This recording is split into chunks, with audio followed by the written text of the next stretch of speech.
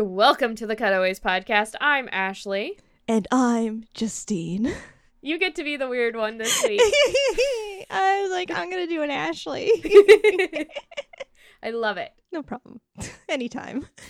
Anytime. You know, that's what we're here for. You know, what are we here for? What are we doing here? Just like rolled out of bed, plopped in front of a microphone. What am I even doing? I mean, I can't see you this time, so like I physically don't know. Imagine me in my jams. Yeah, and I'm actually dressed. Yeah. Like, that's strange. Yeah. This is a strange episode. Twilight Zone weird for us that Ashley is more awake than me. Thank weird. you, dailies. So we're here to be weird, but also to talk about romantic comedies. We started with this lovely podcast 5 years ago with a 1918 romp called I Don't Want to Be a Man. Go back, great. Listen to it. Listen to our shitty audio when we didn't know what the fuck we were doing. We still don't know what the fuck we're doing. But, you know, we're cruising through the chronological order of rom-coms histories past. We bring our knowledge as filmmakers and our knowledge as women. Maybe. Whatever. It's rom-coms. Who likes them? Not particularly us. We're doing it. Just want to say happy Halloween. It's that time of year. It's Spooktober. Spooktober. I love it. I'm really excited because Xander's costume this year is great. Oh my god, do we get a little taste? What's Xander gonna be? Think 90. Well, no, I guess it's early 2000s Disney. Ooh. It's like what I consider one of the most underrated Disney classics that doesn't get a lot of like hype, and it has a really witty woman who has a purple dress. So there's your clues. I got it. I don't know exactly which character per se. Well, let's just say his color scheme is black and blue. Okay. And it is 90s. It is 90s? I thought it was like early 2000s. Well, it's late 90s. Yeah. Well, in honor of it being the Halloween season, we have a very special 2004 movie to cover. This is A Cinderella Story. I love this. Okay. So Lizzie McGuire was like perfect for me in my generation. So, you know, you had the Lizzie McGuire movie and then you had this, and it was just like perfect. And it was right when Chad Michael Murray came on the scene. So you were like, ooh, who's that guy? Oh, it's the guy from One Tree Hill. Okay, let's watch this movie. That's, you know, and then it's adorable. And then I had a crush on her best friend because that's how it works for rom-coms for me. Oh, okay. Yeah. I dig it. I know his name too. Like, I don't even need to look it up. It's Dan Bird. Like, that's how much I had a crush on this man. Ashley is into the nerds. I really do like the nerds. And the long hair. Yeah. I have a type. I don't want to be like, he looks exactly like Sam, but yeah. He looks exactly like Sam. Your husband. Okay. I feel like I've already learned a lot in this podcast 5 minutes in. Wow. Wow. Okay. We're cruising. Let's get to the movie. I have the description from IMDb. It is routinely exploited by her wicked stepmother, the downtrodden Sam Montgomery is excited about the prospect of meeting her internet beau at the school's Halloween dance. That's one of the better descriptions. That's pretty cool. I mean, it's Cinderella. We know what's happening. I mean, it's a Cinderella story. Yeah. I didn't read this before watching the movie. I went into the movie completely blind. I didn't know there would be, texting, that sort of thing. The whole you've got mail of it all. And so I thought that was a surprising twist. Like, I didn't think, like, going in, like, oh, how are they going to do that where it's, like, secret identities? But I think that they used the technology of the day pretty well. And I think it still holds up. Like, that's still a thing.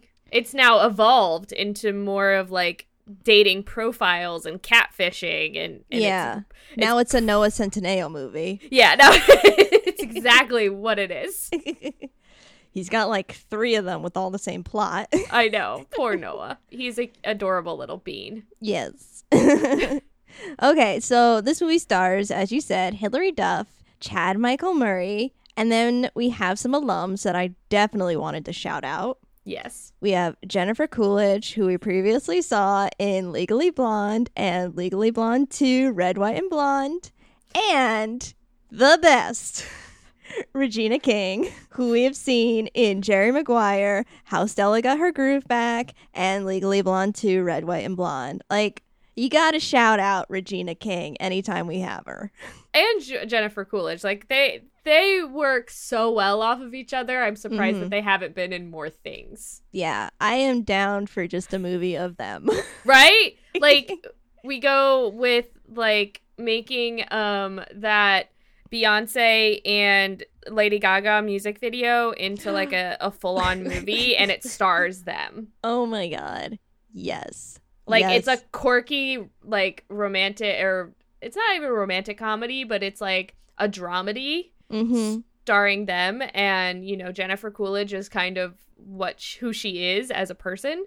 And then Regina King is just, like, that tough-nosed bitch who's not going to take any names because she's Beyonce, literally. Oof. So I love, I feel like Regina King has become, like, our Joan Cusack of the era. I believe that. Like, she's in everything. I love it. I love that she does rom-coms. And I love that we're watching these movies from, like, this time period because she just finally got her due. Like, that's a great... I'm so glad that she won that Oscar. Yeah, she has been working forever. Yeah, consistently. It's not even like she's taken a break. Girl works. From, like, the 80s, right? Yeah. It's been forever. She's grown up on screen. Yeah. Love her forever. Okay, so we have the director, Mark Rossman, and the editor was Kara Silverman, who edited The Best Man. In our editorial department, we have Christopher Kroll as the first assistant editor, Daniel Baccoli was an assistant editor, and Lara Caccioni was also an assistant editor, and she assistant edited on Punch Drunk Love. Some crossovers. I like it. Yeah, it's definitely, I always see like teams working together. You hire up your peeps. Give them a call. This movie is an hour and 35 minutes. It's rated PG for mild language and innuendo. Because of course. It has a 5.9 out of 10 IMDb rating and only a 25 Metascore. Now, this surprised me because, like, the last movie we did had a similar IMDb rating, but, like, a double Metascore. So I went in and looked at some Metascore critic reviews, and I would like to read them to you, Ashley. Okay. The Hollywood Reporter said, from its uninspiring title and certain turn-off for young males to its limp slapstick and uneven acting, a Cinderella story arrives with a dull thud. Like, this movie is supposed to be for boys. I mean, critics. They did expand the prince caricature-ish, because you had Chad Michael Murray, so you're not going to just, like, not use... That's like getting Channing Tatum and not using him. Yeah. Okay, continuing on. Variety called this movie lusterless trifle. Okay. And the Washington Post said... It is horrible. Time curls up and dies while this Hilary Duff vehicle wheels its weary, conventional way along. All I want to say is I'm so glad that critics are now being expanded in current time to include women, people of color, like, other than just, like, a white dude. Straight white dude. Like, we've got some gay critics, we've got some non-binary critics, we've got some trans critics coming on the scene. Like, let's do it. Yeah, I mean, because clearly this movie was not for them. I don't think this movie's horrible. I think it's perfect for who it's meant to be for. Yeah, exactly. This is for, like, tweens. Yeah. Get over yourselves, please. Thank you. Sir, this is a Wendy's. How many times you have said that to me in the past 2 weeks? Because it accurately just depicts exactly the mood that needs to be encapsulated by this. So speaking of our tweens, going on to our awards section, I wanted to highlight the Teen Choice Awards from 2005. Oh, yeah. Let's start with the nominees. This movie was nominated for Choice Date Movie. Nice. Choice Movie Actress Comedy for Hilary Duff. Choice Movie Love Scene for Chad Michael Murray and Hilary Duff for Austin and Sam's dance scene. Not gazebo, right? Right. To that song. Oh, violin version. Let's go. I love it. Choice Movie Lip Lock for Hilary Duff and Chad Michael Murray. And Choice Movie Chemistry for Hilary Duff and Chad Michael Murray. Now, this movie won Choice Movie Sleazebag for Jennifer Coolidge. As it should. And this movie won Choice Movie Blush Scene for Hilary Duff for the scene of Sam at the school rally. See? It's a winner in the eyes of teens. And that's the moral of the story. Exactly. Let's give this movie a review that it deserved. How many years ago? What is math? What is math even? Is it 15 years? Probably. It's 15 years because this is Halloween and this was a Halloween movie. It is 15 years. Do you feel old? Yes. No, you feel the right age. Well, I mean, I feel like I am old enough to not give fucks about what critics think anymore. Have you heard of the Lizzie McGuire news? Yes. Do you want to talk about that?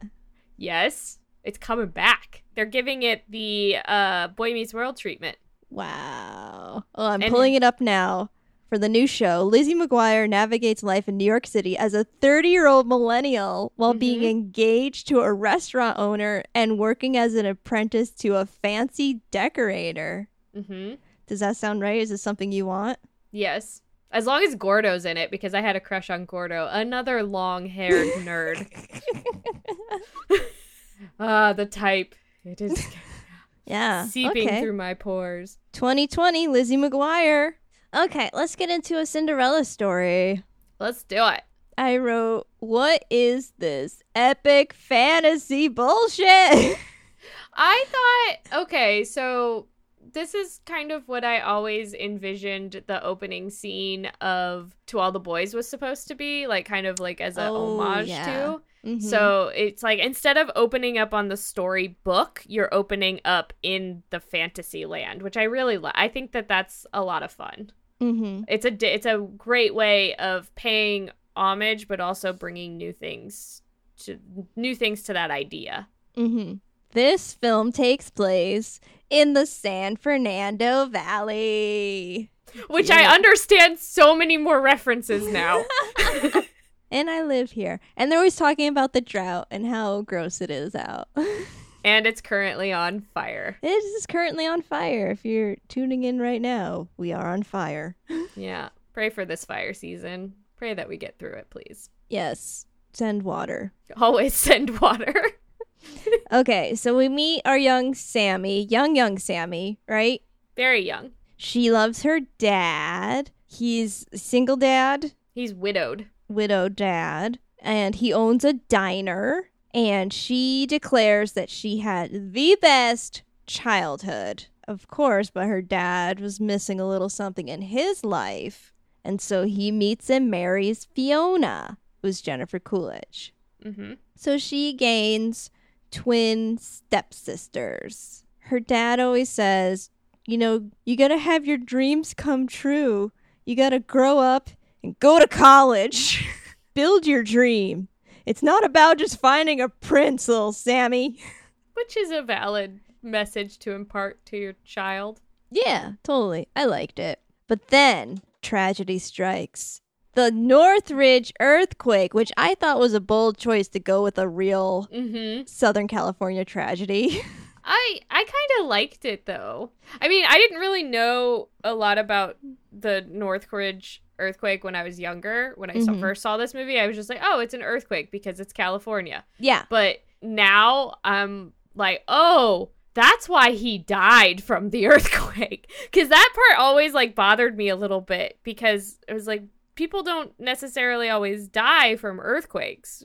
At least from my young perspective. Mm-hmm. And even now, living through certain earthquakes, I'm still kind of, there's like that disconnect of, oh, it's, the ground shakes for a little bit and then everything's fine. Yeah. But now that I know about the Northridge earthquake, I understand this. We're only like 10 times safer now because of what happened in that particular earthquake. Yeah. I mean, buildings collapsed, bridges were just roads were down. Yeah, it was all bad. Mm-hmm. So yeah, the dad died and shockingly did not leave a will. So Sam has to go live in the attic because it's Cinderella. Yeah. Which, honestly, I would have preferred to have my room in the attic from the beginning. That house was cool. Oh, yeah. And that was like a really cool attic space. Mm-hmm. And everybody has to walk upstairs to get shit from you. Are you sure they're not just too lazy and yell from the bottom of the stairs? Well, they do have the intercom, but they all did eventually walk all the way upstairs at some point. That's right. Okay, so we go 8 years later, and we have our older Sammy in high school.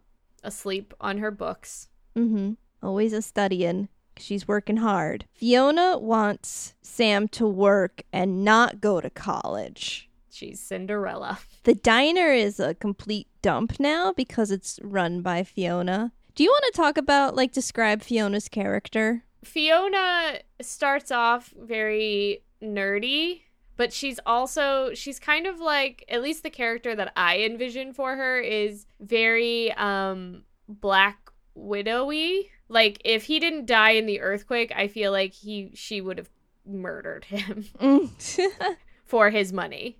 Because she's very materialistic. She is all about the new diet fad, the Botox, the bleach blonde, ratted out hair. Mm-hmm. And she's passed that on to her twin daughters, who she's spoiled beyond belief. Mm-hmm. What she uses the diner for is her bank. That is her bank. Literally, she goes in, she takes money out of the cash register, and then goes and does a tanning thing or some type of materialistic thing. Mm-hmm. She leaves the plebs to do all of the busy work. Right, like Regina King, who's like really like running the diner. Mm-hmm. Rhonda, she cares about Sam's education. She cares about Sam. Full stop. Yeah.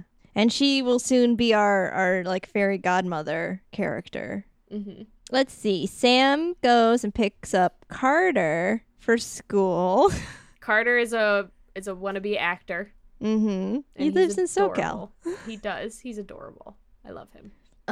Let's see. There's Popular Girls, of course. Which was like a tie back to Mean Girls. Mm-hmm. And also, like, on Lizzie McGuire, was Lizzie not a popular girl? Or was she? She was not a popular girl. Right. So I feel she like... had friends, but she was not a popular girl. I feel like that's like a common trope through Hilary Duff's Disney acting career. Yes, pretty much. Until, like, the Lizzie McGuire movie where she becomes secretly famous. Mm-hmm. And it turns into Hannah Montana a little. Oh, right, yes. Where was I? Oh, yeah. So Carter is crushing on Shelby, who's one of the popular girls. And then the cute boys enter in slow-mo. Out of their Range Rover. Of course. Or no, it was a Mercedes. I'm sorry. It was one of those utility Mercedes. I know nothing about cars. Okay, so cute boy, Sean, I don't know, Chad. Chad Michael Murray. Chad Michael Murray, who is Austin, right? He's the looker that she's looking at, like, ooh, slow-mo boy. Austin Ames. Oh, terrible name. Especially when they gave her Sam Montgomery. That is such a good name. Yeah. Ugh. Okay. She has a text from a secret admirer And he's a sexy texter. I was very surprised. Right? I was like, ooh, what movie am I in? Especially when they did the voiceover with him, like, reading it so sensually. It was just like, yes, okay, I'm on board to this Chad Michael Murray train. Yeah. I instantly was like, I want to know more about this. What is happening? Why are there secrets? What? Poetry? Yeah. And all of a sudden you're like, oh my God, it's Austin and he's cheating. It's emotional cheating is what they call it these days. He's high school cheating. Yeah. Or you're just like bouncing around. Looking over where here. You're like, I'm supposed to like this girl, but I don't really. And I really kind of like this. This makes me happy, and this makes me socially acceptable. What do I do? It was like, all my friends wanted me to date this person, so I did. Yeah, peer pressure is, a great way to start a relationship. Yeah, it suddenly turns into you've got mail. He's got daddy issues. He can't tell his dad he's a sensitive writer. And he's like, please meet me at the homecoming dance. I'll be waiting for you. And I'm like, who is this guy? He's not real. Like, my biggest problem with this movie was, like, how, like, swoony in love he was. I'm like, no boy is this. I mean, they might be now. Not in the early 2000s. I don't know. Well, I don't know. Is any, like, 17-year-old? I don't want to put them in a box because these days, 17-year-olds are a lot different than when we were children. Yeah. I'm going to say when I was 17, boys did not have complex feelings like this. Yes, because they weren't allowed to. I feel like now we're kind of opening up as a society, at least a little bit, to try and, like, alleviate some of this terrible toxic masculinity. Mm-hmm. I don't want to put any young 17-year-old men that may or may not listen to this podcast, which props to you guys for, branching out, and thank you. I appreciate it. We're here for you. We love you. That's not sarcasm. It may sound like sarcasm because I couldn't figure out what the words were that I wanted to say. To express emotion? Yeah, I feel like you're of that era too. I'm just like, I like boys with emotions. I like the sensitive, nerdy types, as we've established. God, Ashley hardcore has a type. She married. All you other sensitive nerds, step off. Go to Justine. Yeah, come to me. Bring your guitars. Oh my goodness. Anyway. It just became a dating show. When has it not been a dating show? Honestly. Valid point. Back to the movie.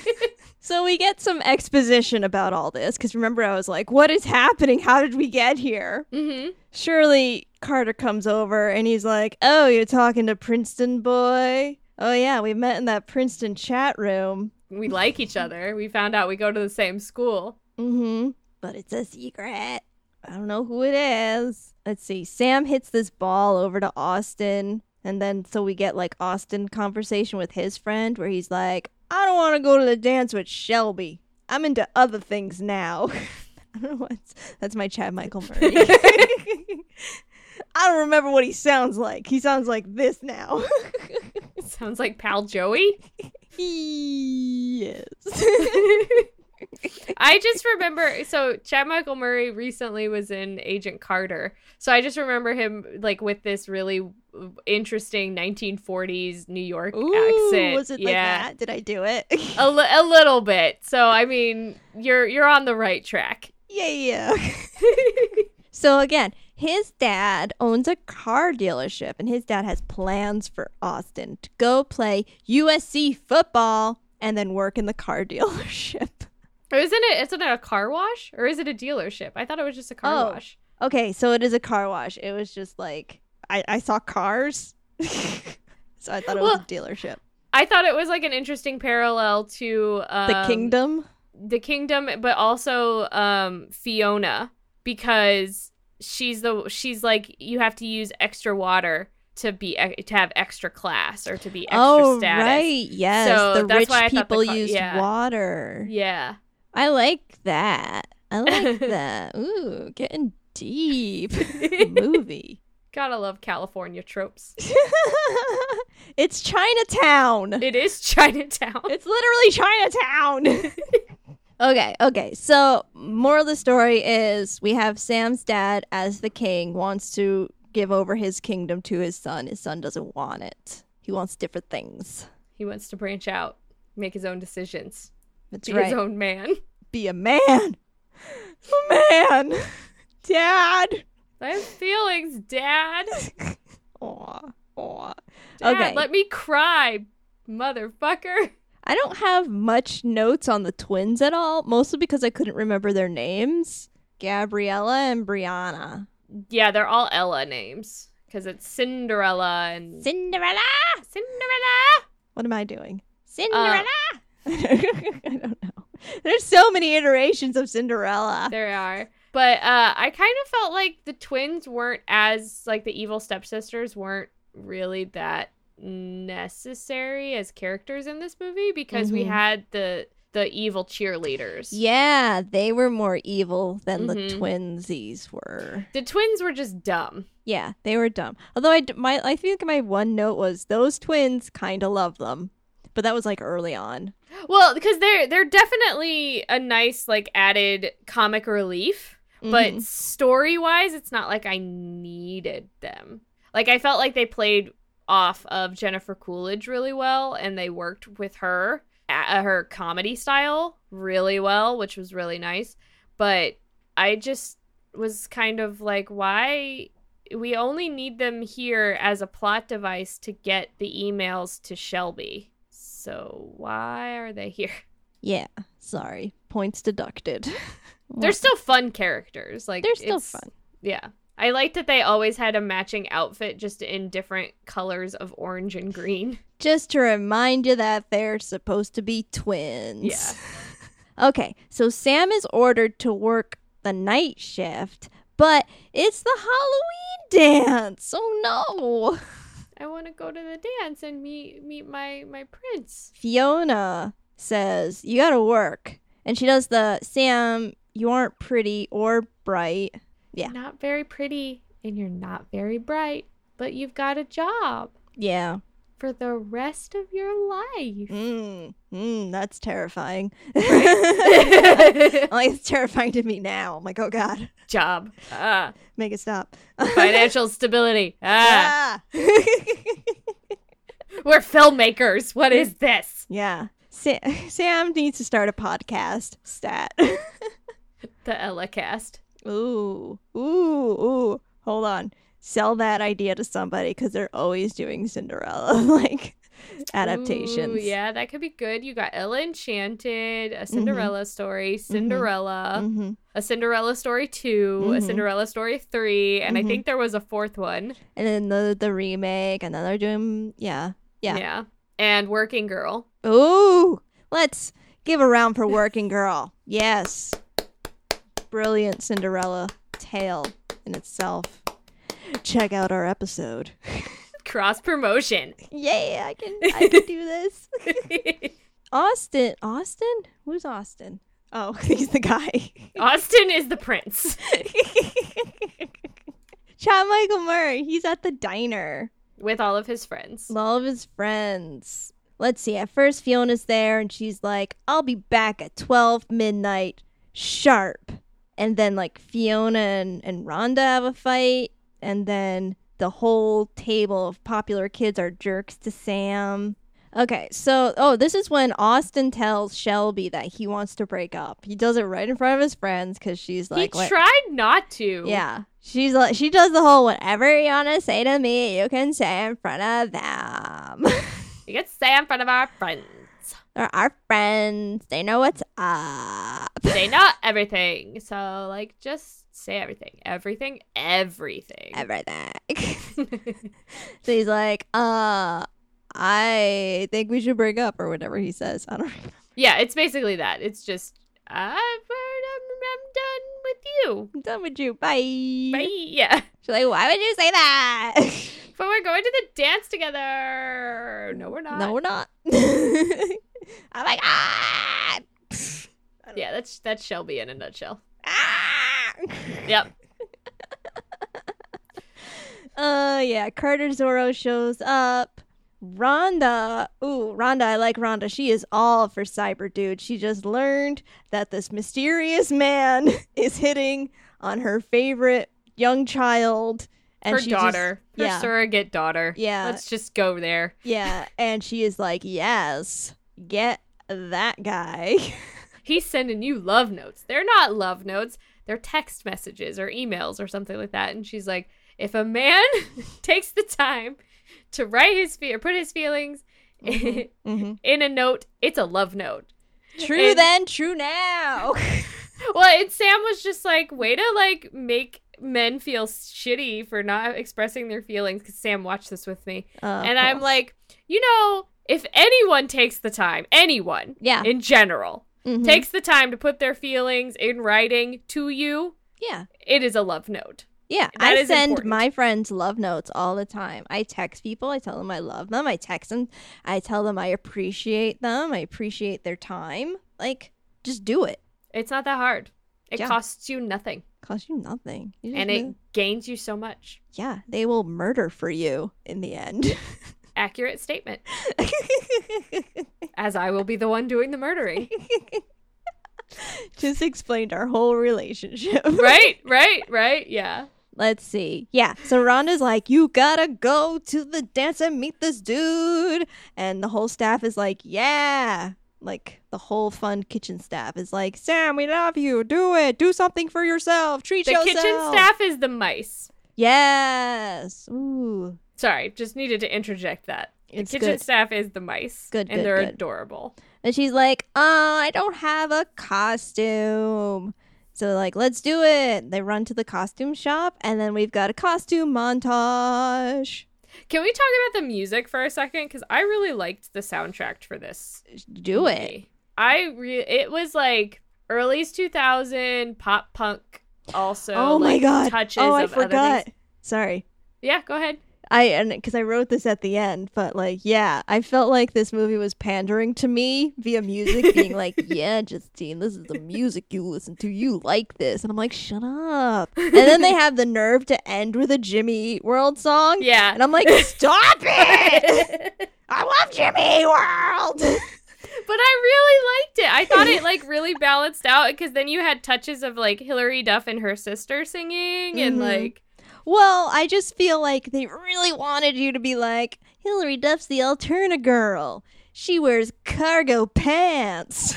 I guess that's true. But I, as a teen, as a non-music aficionado like yourself, I have this soundtrack. I own this soundtrack. I own this God. And the Lizzie McGuire soundtrack on CD. Hear You Me does not fit as an ending song. I'm sorry. The themes of it, no. Sorry. Okay. I will take that into consideration, but I don't care because I love this soundtrack. Oh, it's cool. It's cool. It's perfect the way it is. It's okay. Shall we? Okay. Do you want to go back to the montage? Yes, let's go back to the montage. Just because what song was this? This was, I don't remember what the montage song was. Do your homework. And Alterna Girl, who was the MC of the school. Mm-hmm. I liked her. So they're they don't like any of the costumes. They're not befitting our beautiful princess. So Rhonda sees the mask, finds a mask, a little masquerade, white mask, and she's like, I've got an idea. Goes back to her place, gives Sam her wedding dress that she's been saving. And it magically fits her. Because, of course. Sam is such a nice girl. Like, she is, like, beyond humanly nice. Like, she's always like, I can't do this. I can't sacrifice myself for the, like, no. Like, you know? Yeah. She's the epitome of what my mom always wanted me to be.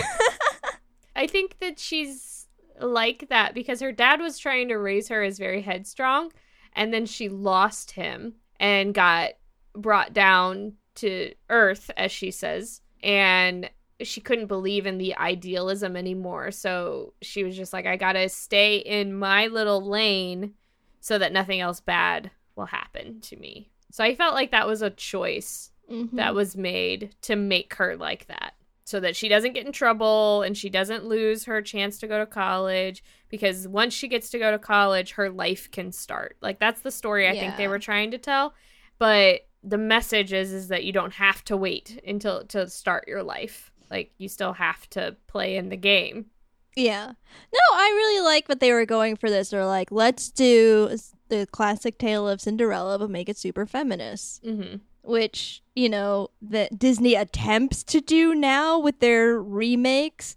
But I mean, Disney also definitely revisionists erase their past in terms of, like, what they did about race back in the day, you know? Like, they just slap Emma Watson on it, say, like, hey, she's teaching girls to read, and think it's all fine and dandy. We have to give companies and we have to give people a chance to grow. The problem with Disney specifically is that they're erasing without acknowledging the problems. Mm-hmm. And then, like, just kind of saying, yeah, but we did Black Panther, and yeah, those things are great, and I don't want to take away from those accomplishments, because they are a big deal, and they are a big deal for our society, and they prove that we as a whole, as a human culture, are evolving and trying to be better. But yeah, they definitely do in terms of history books, or even when you go back and try and find, like, what is it, the Boo Baby? Tar Baby. I had that when I was a kid. You can't find that anymore because they've just completely erased it from their catalog. Instead of, like, acknowledging it in a historical light and saying, yes, we as a company had a problem with this certain media and we're trying to fix it and we're trying to be better. And we apologize to the many generations that we have affected and offended and hurt, in a sense, through these practices of promoting racist ideas and just sexist ideas and pushing these ideas onto a culture that was very susceptible to it. And we are part of the problem, but now we're trying to be part of the solution. That's how you do it. Not, oh, but we've got Captain Marvel. Look, she's a strong girl and she's not smiling, but yet we're going to make her smile on the goddamn merchandise. So there's just issues with this, it's just like disconnect. Disney is still a corporate entity. Yes. End of the day. I don't want to come out and just say, oh yeah, Disney's pure evil, because Disney does provide a lot of work for people that we know, and as problematic as it can be, there are some really positive things that do come out of it. Like, I don't think that we would have had the Oscar push to make it less white or just male if we didn't have Disney out here pushing things like Black Panther to be a nominee for Best Picture, or even just the nominations that it did have, or it did win. I think that there's some gray area that we also need to acknowledge as people to allow good things to come out of bad things, and not just focus in on all of the bad things, because that's where we start to have issues where things become so black and white. There's no conversation. There's just anger. No, I think, like, Ava DuVernay is a really good example. Like, she directed A Wrinkle in Time, which was Disney. And then the next thing she did was When They See Us, you know? Yeah, she like counterbalances it. She's like, I'm not going to not get turn that this money. Yeah. She's like, get the money so that I can turn it into something good. And I think that is a really good example. Yeah, I did something.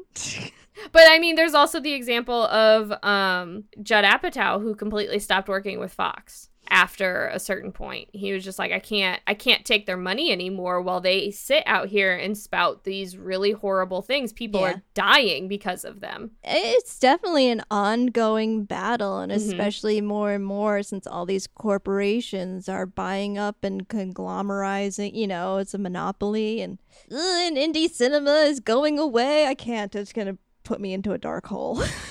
I think that there will always be room for indie cinema. We just have to except with the corporations owning all the theaters. Sorry. Streaming does change things a little bit. You stop being all negative, Nancy. There is this shift that's going on right now, and I can't look at it as fully horrible yet. That's good. because there has to be hope somewhere. Yes. Yes. Yes. Otherwise, we would all be dead. I'm only dead inside.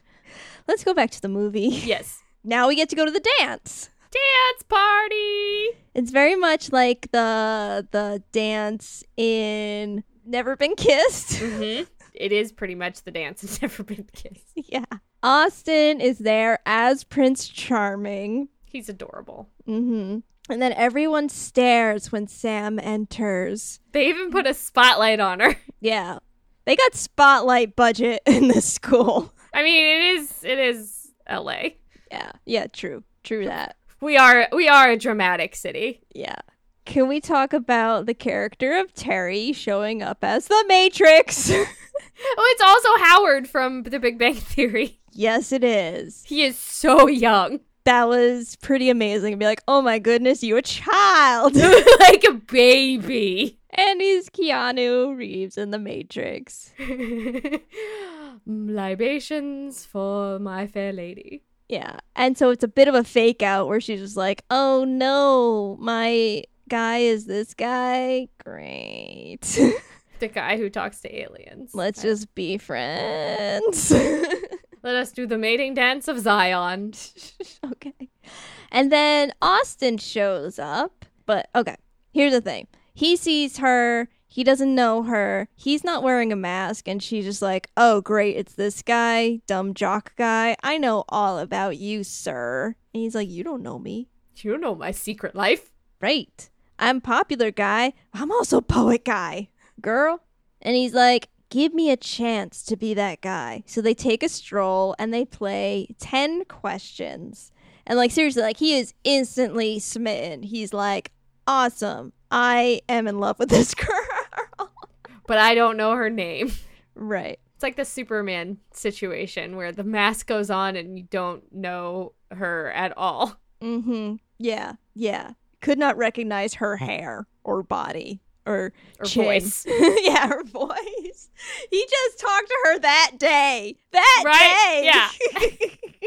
He's blind. Blinded by love. So yeah, we also have this little side story of Shelby and Carter. Carter is wearing the mask as Zorro. Goes up and hits on Shelby, finally. Like one of Austin's friends tries to... So they're up on the thing and he's like, okay, come on. Like now that you're not with Austin anymore, like you know you want to be with me. Come on. And he's like getting on her.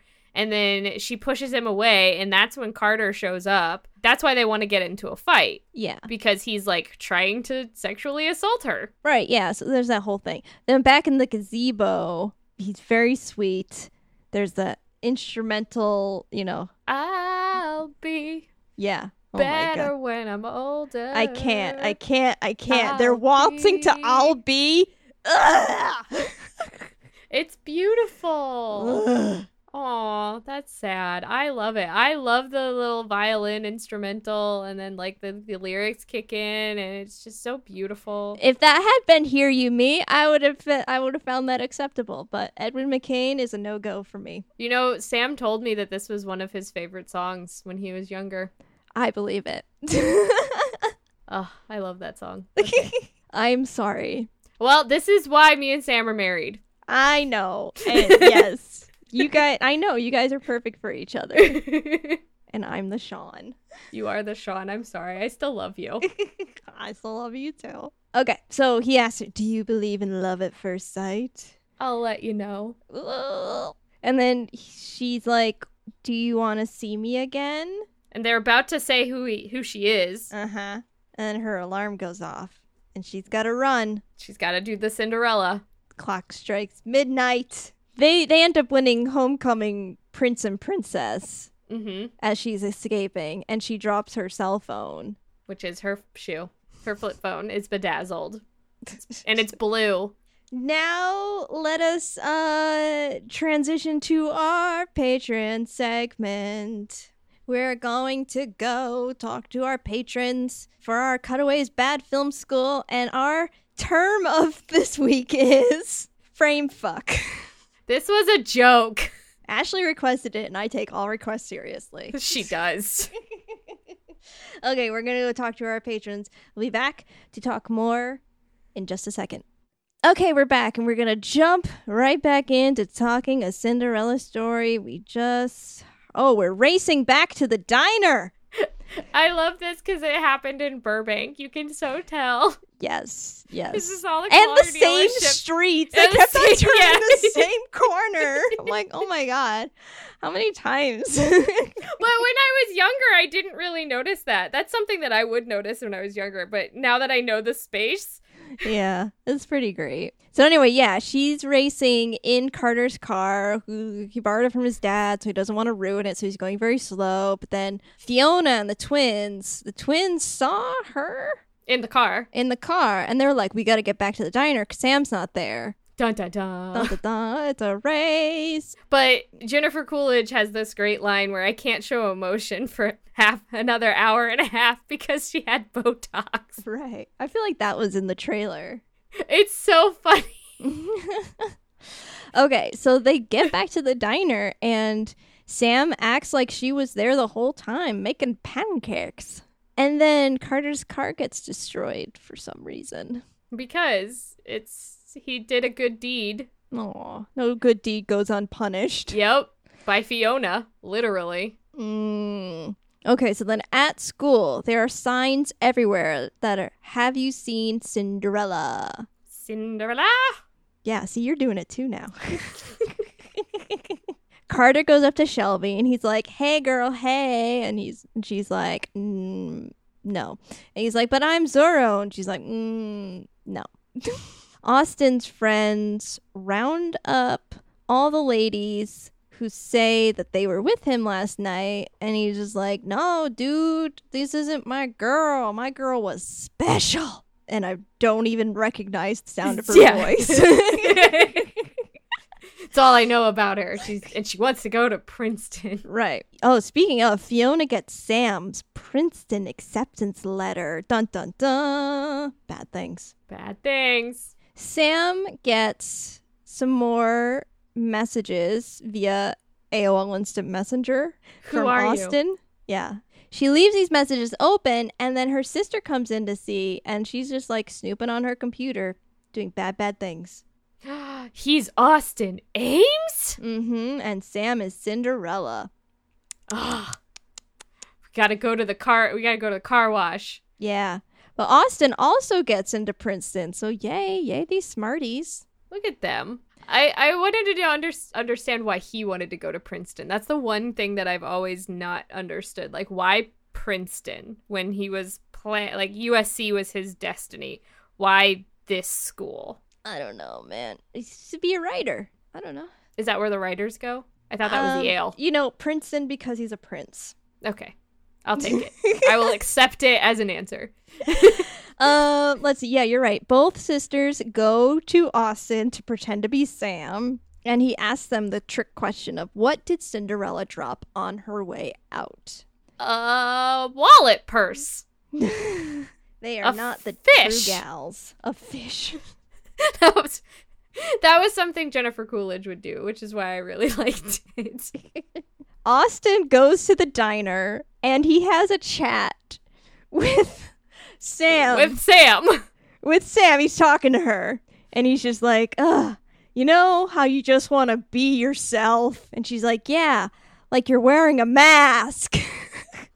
Austin, recognize me, bitch. He's so dense. Yeah, he got into Princeton. Yes. Wow. They were just accepting anybody. I changed my story. Okay, the twins go to Shelby and tell on Sam because for some reason they know what's happen is going to be bad. Well, and they've wanted to be part of the plastic clique. Oh, you're right. You're right. Now they've got dirt. Yes. Let's see. So the twins then deliver a fake announcement over Alterna Girl's announcement system to say Austin wants to meet Cinderella after the pep rally today. So then there's this big horrible pep rally that makes fun of Austin, just drags him out in front of his dad being like, I want to be a writer because they're reading the emails. The secret emails. So like, yeah, like Shelby is really dumb if she thinks that is what's going to like get him back. Like, that's gonna get her suspended. Yeah, like, I'm gonna emotionally traumatize this poor young boy who's scared to reveal that he has the feelings to his daddy, and I'm gonna do it in front of the entire school. Yeah. In the form of a mocking play. Yeah, I'm like, where are the teachers who approved this? And then Sam is there in the back being like, oh shit, oh shit, oh shit. And then they reveal her identity, point her out in the crowd. Everybody chants, Diner Girl, Diner Girl. She starts crying. Austin is frozen, can't do anything because his dad's next to him being like, what the fuck is going on? Like, ah!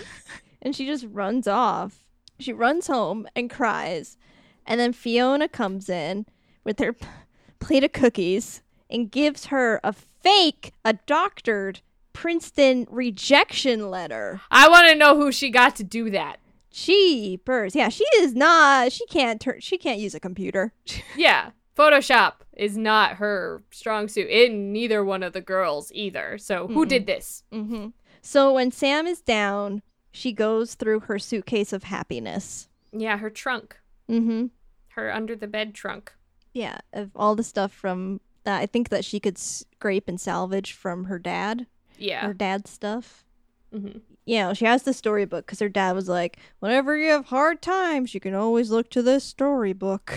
Which is a terrible message. I'm sorry. Like, yeah. Storybooks are good and they are great, but they are not always good for young girls. Sam is back at the diner working, hating life because everything is the worst of the worst of the worst right now.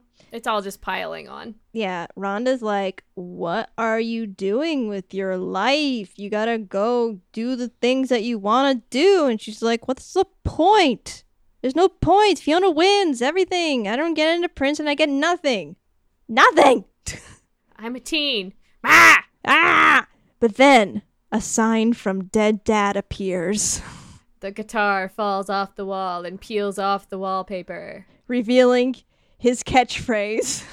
Never let the fear of striking out stop you from playing the game. Accurate. So Sam feels this moment. There's this big whole thing with her and Fiona and Rhonda. Sam quits. Says, Fiona, I'm moving out. I am taking no more of your bullshit. And Fiona's like, where are you going to live? And Rhonda's like, she's going to live with me. And also, bitch. I quit. And then everybody quits.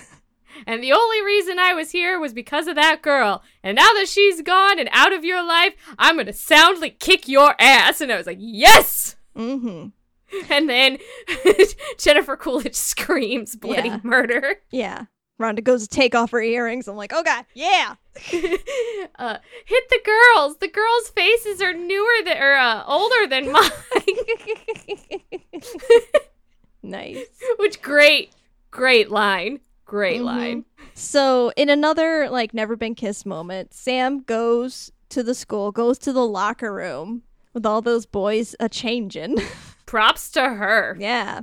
To find Austin and call him out. She's like, you know what? You know it's me. I know it's you.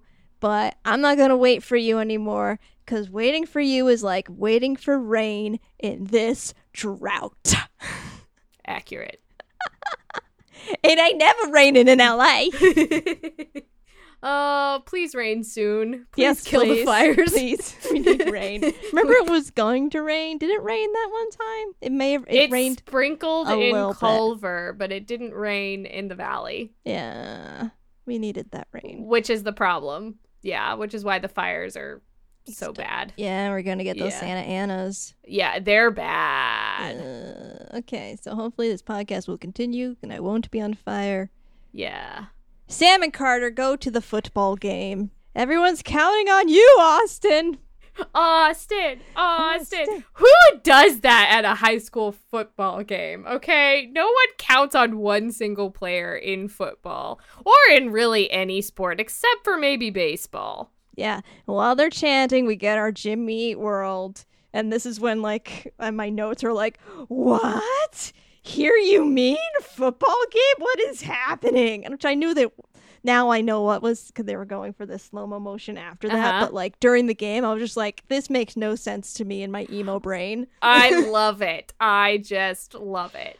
I know you hate it, but there's like, it's so different from this typical like high school football game things that it's just like, it's so unexpected that it's so perfect to me. Maybe I will grow to love it, but it was a surprise that I was not prepared for.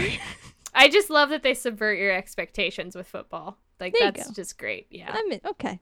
I'll take it. Okay, so everyone's chanting, Austin, you're the best. Like, after we just totally dragged you and made fun of you, we love you now. Ugh. And Sam, like, can't handle it, so she, like, goes to leave, and then Austin sees her and then runs off the field and chases after her, passes by his dad. His dad's like, but your dream, Austin. And Austin's like, it was your dream, Dad. And, like, runs past him, goes up to Sam and kisses her. And then the rain comes. I'm sorry I made you wait for the rain. God. So emotional. So, like, this is how emotional teens are, though. Like, it's so melodramatic that it's just perfect. Yeah. And then, not only that, we discover the secret will. The secret hidden will in the storybook that Fiona knew about. So, like, Sam done called the cops on Fiona, finally. She done get the DA. Yep. Down here. She gonna repossess these damn Mercedes. And as punishment, Fiona and the sisters have to work at the diner for community service, which has been restored to its former glory, as it should be. And then Austin and Sam go to Princeton. The end. What would you think of me now? Oh my god, I love it. I love that song. It's overused, but I still love it. Yeah, we need some more Jimmy Eat World now. But that was like perfect for the time. They got some new singles. They do. Every band that I liked is just like keep putting out new music. It's very, I don't know how to feel. Green Day has new music. Yup. They got their new album coming out February. For your birthday. Yup. It's actually the day after your birthday. Is it really? Yes. Aw, they did it for me. They did it for you. Aww. And they made it hockey themed, that one song. For you. Yeah, because they're gonna be at the All-Star game. I forgot about that for like 2 seconds. Okay. Let's talk about, now that we wrapped up the film, I wanted to do a How's My Marketing because, you know, iconic poster. I'm always down for an iconic poster. Of course. You recall this poster? Yes, it's the one where he's giving her a piggyback ride in her dress. Yeah, and I always thought like the important detail were her pink chucks. Yeah, I thought that was cute. Well, yeah. She does wear chucks throughout the entire movie, but they aren't pink. Right. It makes me think, though, that, like, is she a real princess? And she meets this guy, and, like, it doesn't really tell the story, but, like, gives it enough of, like, she's not, like, the girly girl. She's the girl who wears sneakers. Well, and it's, like, it's not Cinderella. It's not the glass slipper. It's not the fragile girl.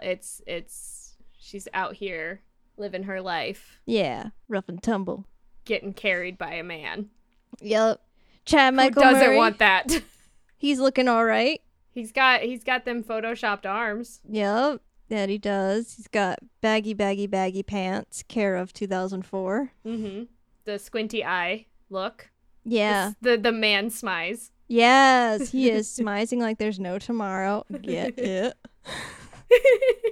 Let's see. Once upon a time can happen anytime. That's cute. I like that. I think it works for this. I think it's just cute. Like, it's not saying, like you said, it's not saying anything specific, but it is cute. Like, it's like that looks like an adorable movie, and the movie is adorable. Yeah. I think thumbs up for this marketing. I'm down. Yeah, this is good. It's very adorable. Yeah, I wouldn't like it if it was, like, too busy and had, like, scenes from the movie, you know? Oh, the updated one is terrible. Oh, there's an updated one? Going to Google. On Amazon. Just go to Amazon and search Cinderella Story 2004 DVD. Oh, so it's the same thing but different background. It's terrible. You're like, I hate it. This is too much. I agree. Okay, are you ready to rate this movie? Yes. I am giving this movie 2.5 Alterna Girl pants. I like it. Okay, I'm going to give this movie 3.5 Sams, because everyone needs a Sam. I'll take the half. We're just upping up the cuteness factor. Hey, Ashley, what's in our mailbag today?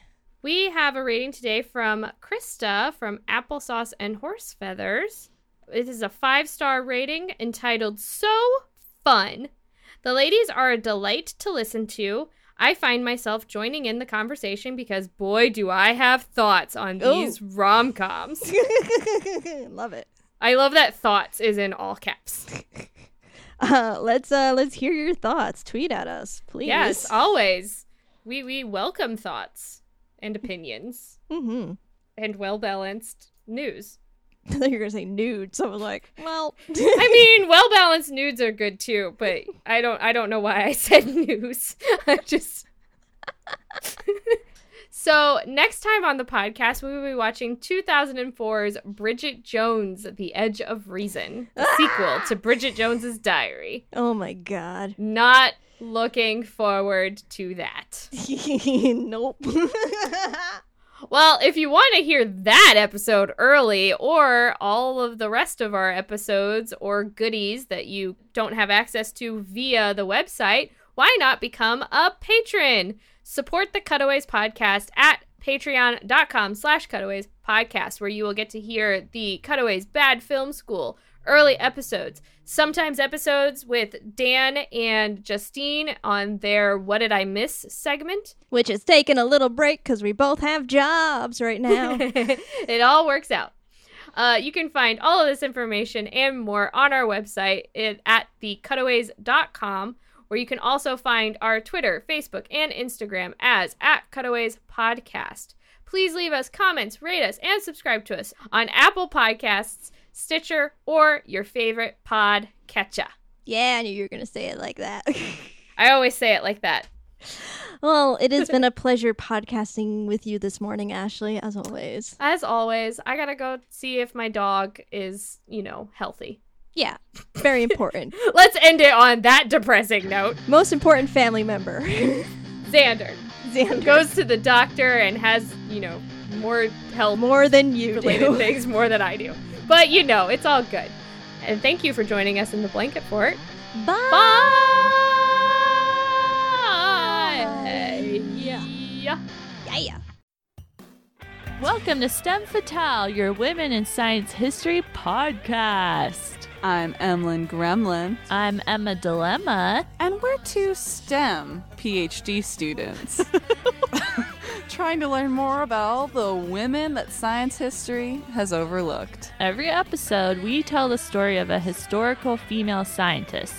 We discuss their struggles, research accomplishments, and get into the crazy bananas sexism they faced in pursuing their scientific dreams. Do you like stories about escaping from the Nazis? We got them.